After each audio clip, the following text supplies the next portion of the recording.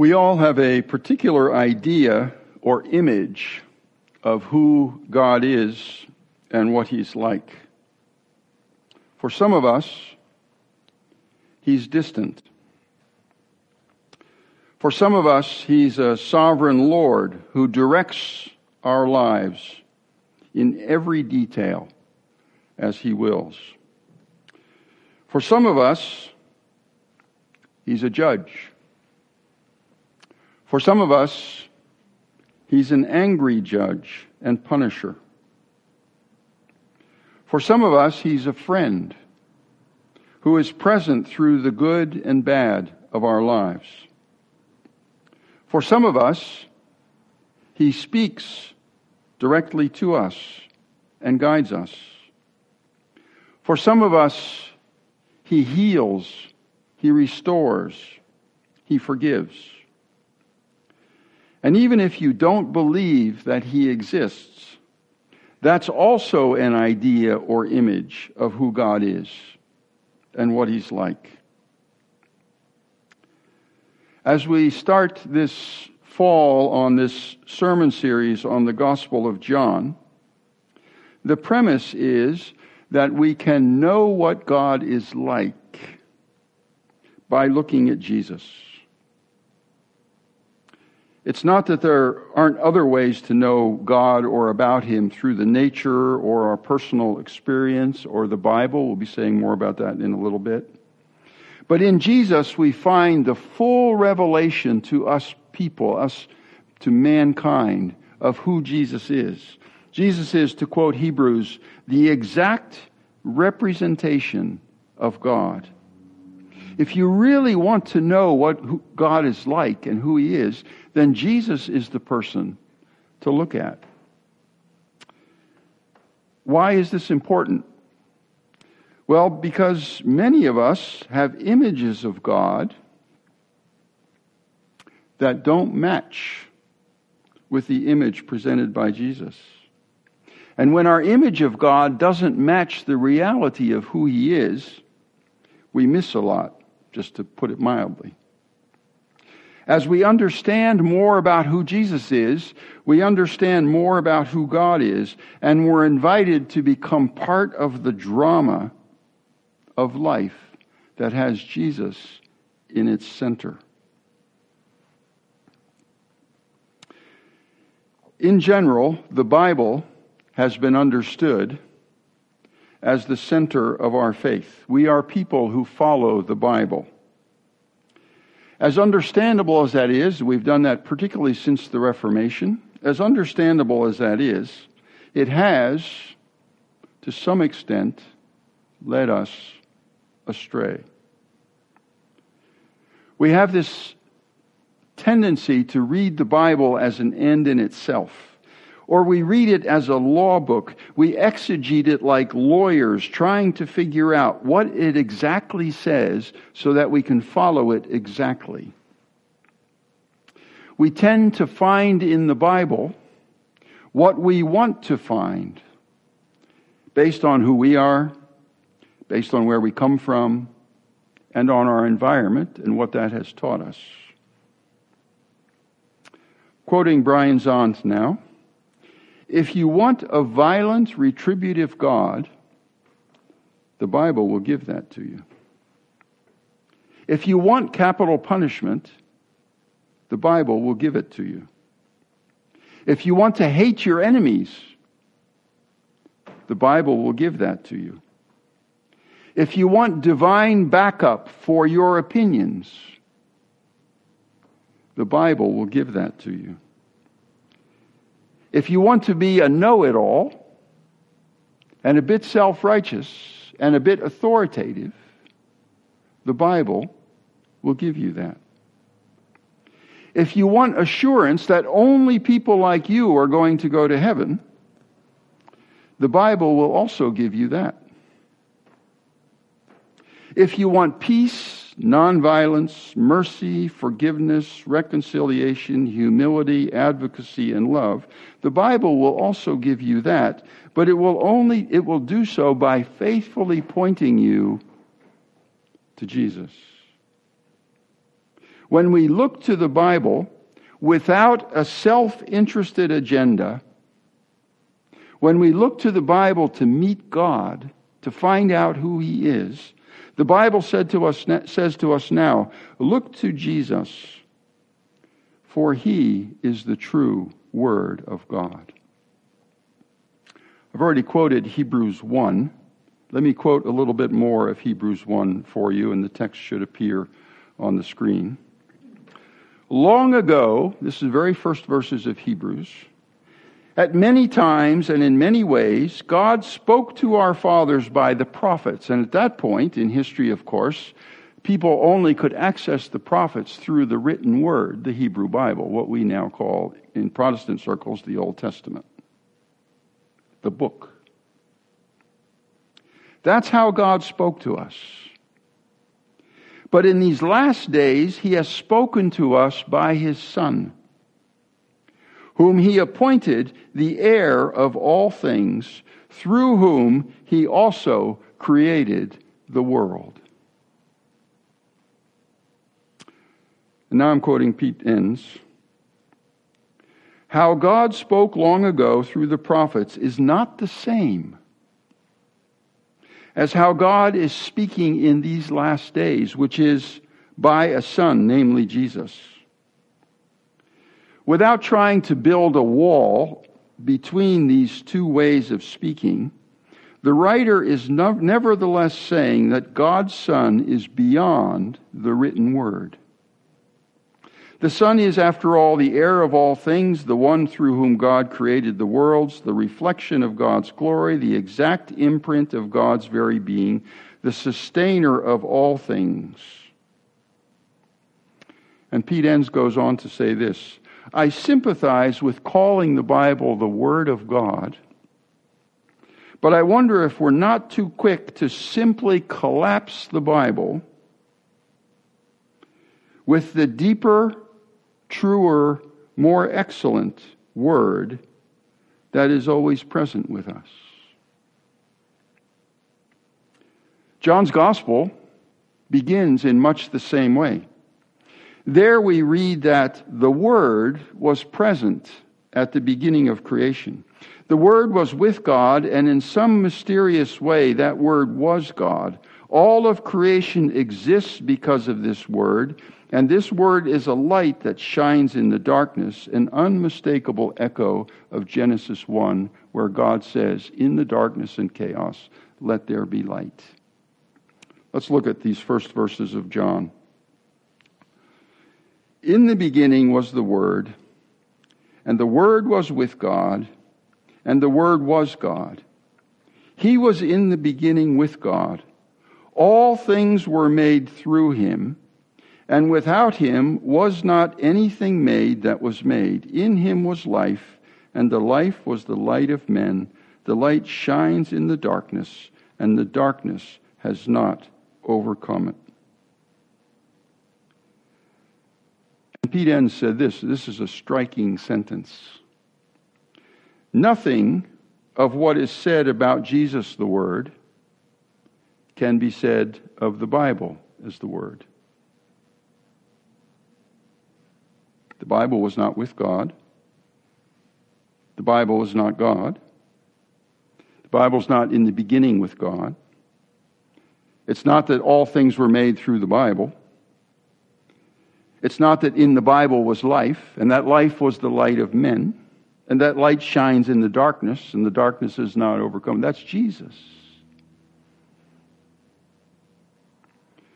So what Pete Enns does is, when referring to Jesus, he uses the capital letter W to start Word.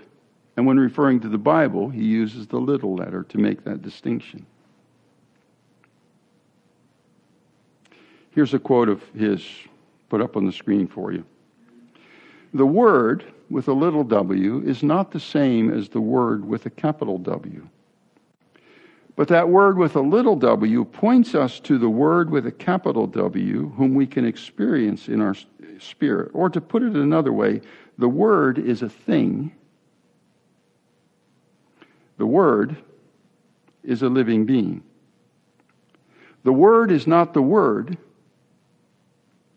but bears witness to the Word. If you would like to have this quote, just shoot me a text or an email and I'll send it to you. It's true with all the quotes here. I'm happy to send to you, and also the link to which I found them so that you can have the complete context. This is a pretty striking thing that he's saying. Bruxy Cavey puts it this way: I believe in the infallible, inerrant, authoritative Word of God, and His name is Jesus.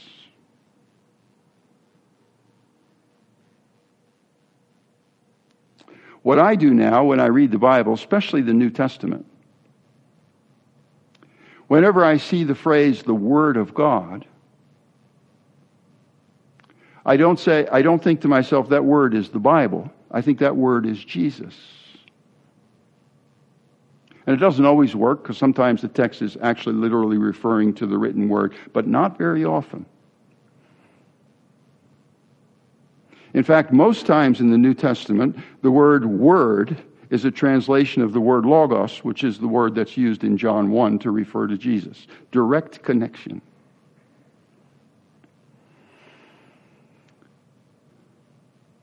Is it not possible, is it not true to some extent that we in our culture and in our society, in our church, have done something to this word idea and made it the Scriptures, and in some way, not meaning to, replaced Jesus with a book? And therefore, our image of what God is determined by a book, which, as we've already said, you can make anything of. If you want to exclude other people on the basis of the book, you can do that. It is not hard. The Bible nowhere condemns slavery. There's all kinds of things you can do with the book. What we're trying to do is turn our focus from the book, or turn our focus through the book, to see Jesus. Brian Zahnd puts it this way, and this quote is going to be pretty central over the next time. God is like Jesus. God has always been like Jesus. There was never been a time when God was not like Jesus. We've not always known what God is like, but now we do, because Jesus came.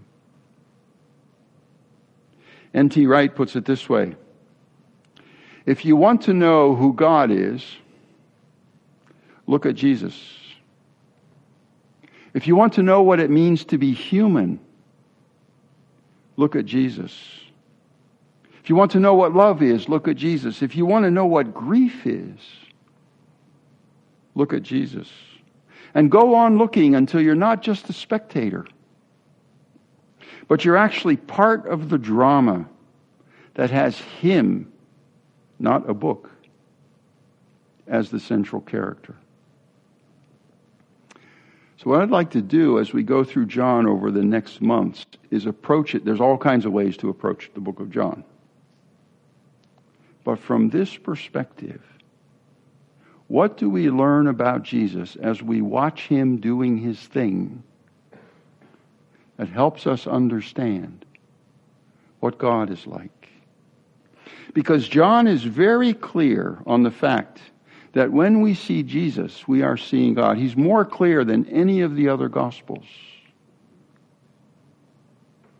Let me show you just a few of the verses that are just crystal clear. We're just going to read through them. No one has ever seen God. The only God who is at the Father's side, He has made Him known. No one has seen God until in Jesus He was made known. So Jesus said to them, "Truly, truly, I say to you, the Son can do nothing of His own accord, but only what He sees the Father doing. For whatever the Father does, the Son does likewise." So reverse it. If you want to know what the Father does, Look at the Son. They said to him, therefore, where is your Father? Jesus answered, you know neither me nor my Father. And here it comes. If you knew me, you would know my Father also.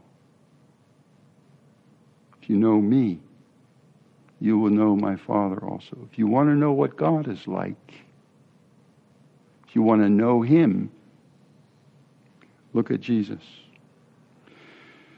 My Father who has given them to me, he's talking about the sheep and being the good shepherd. My Father who has given them to me is greater than all, and no one is able to snatch them out of the Father's hand. I and the Father are one. There's no difference between us. You want to know what God is like? Well, look at Jesus. And Jesus cried out and said, whoever believes in me, believes not in me, but in him who sent me. So when you're believing on me, when you're relating to me, when you're seeing me, it's not really me, it's through me to him.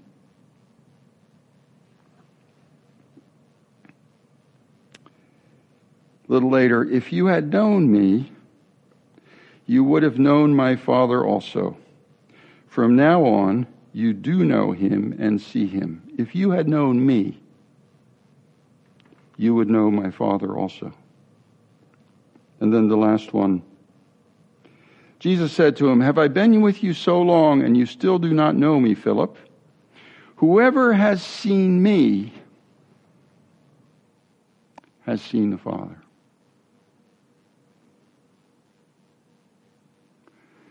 I experienced this way of approaching the Bible and approaching Jesus and approaching God and then trying to figure out what to do with all that. I experienced this as probably revolutionary is not too small of a word.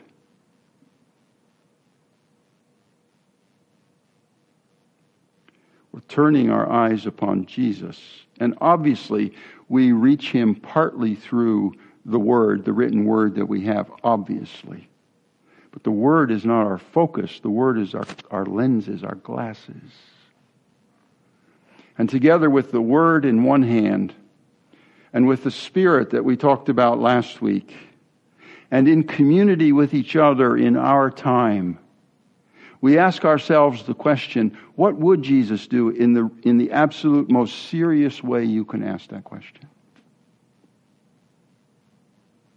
Who is God? Who is Jesus? What would he do or say in this situation?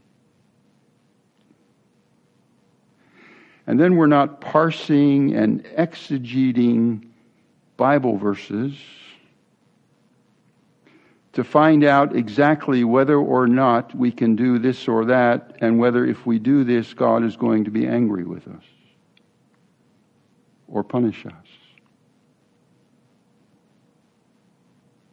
We're using this Bible to say, what does this teach us about Jesus? How does this bring us to Jesus? Because only at his feet can we understand God. And I believe that literally changes everything. If God is distant to you, Jesus is close by because he dwells and walks among us. If God is a sovereign Lord who directs every detail of your life as he will, see Jesus as the disciple maker, walking with his disciples through this life, guiding, helping, encouraging, teaching, leading. This isn't a puppeteer with his puppets. This is the sovereign Lord walking among us. If your God is a judge, listen to Jesus who said, I did not come to judge the world, but to save it. If your God is an angry punisher, hear Jesus who says, I did not come to condemn the world.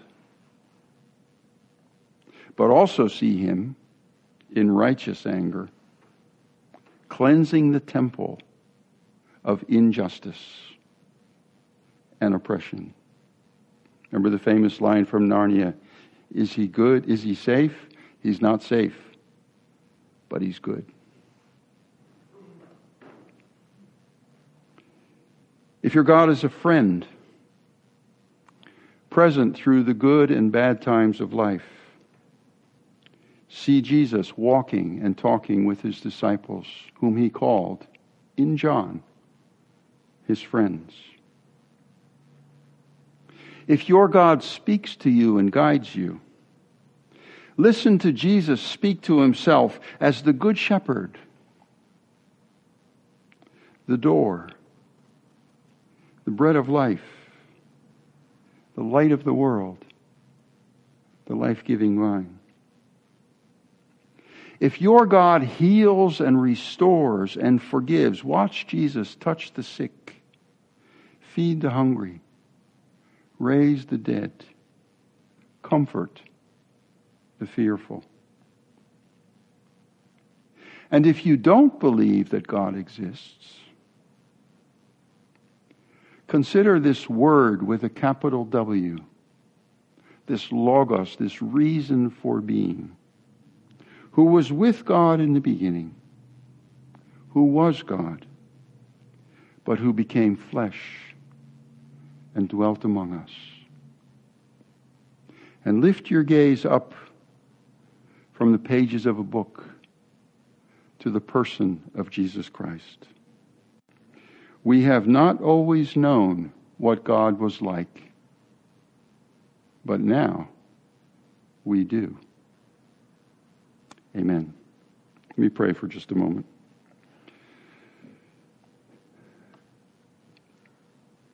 Lord, help us to be able to turn our eyes upon Jesus, and as the hymn says, look full in his wonderful face.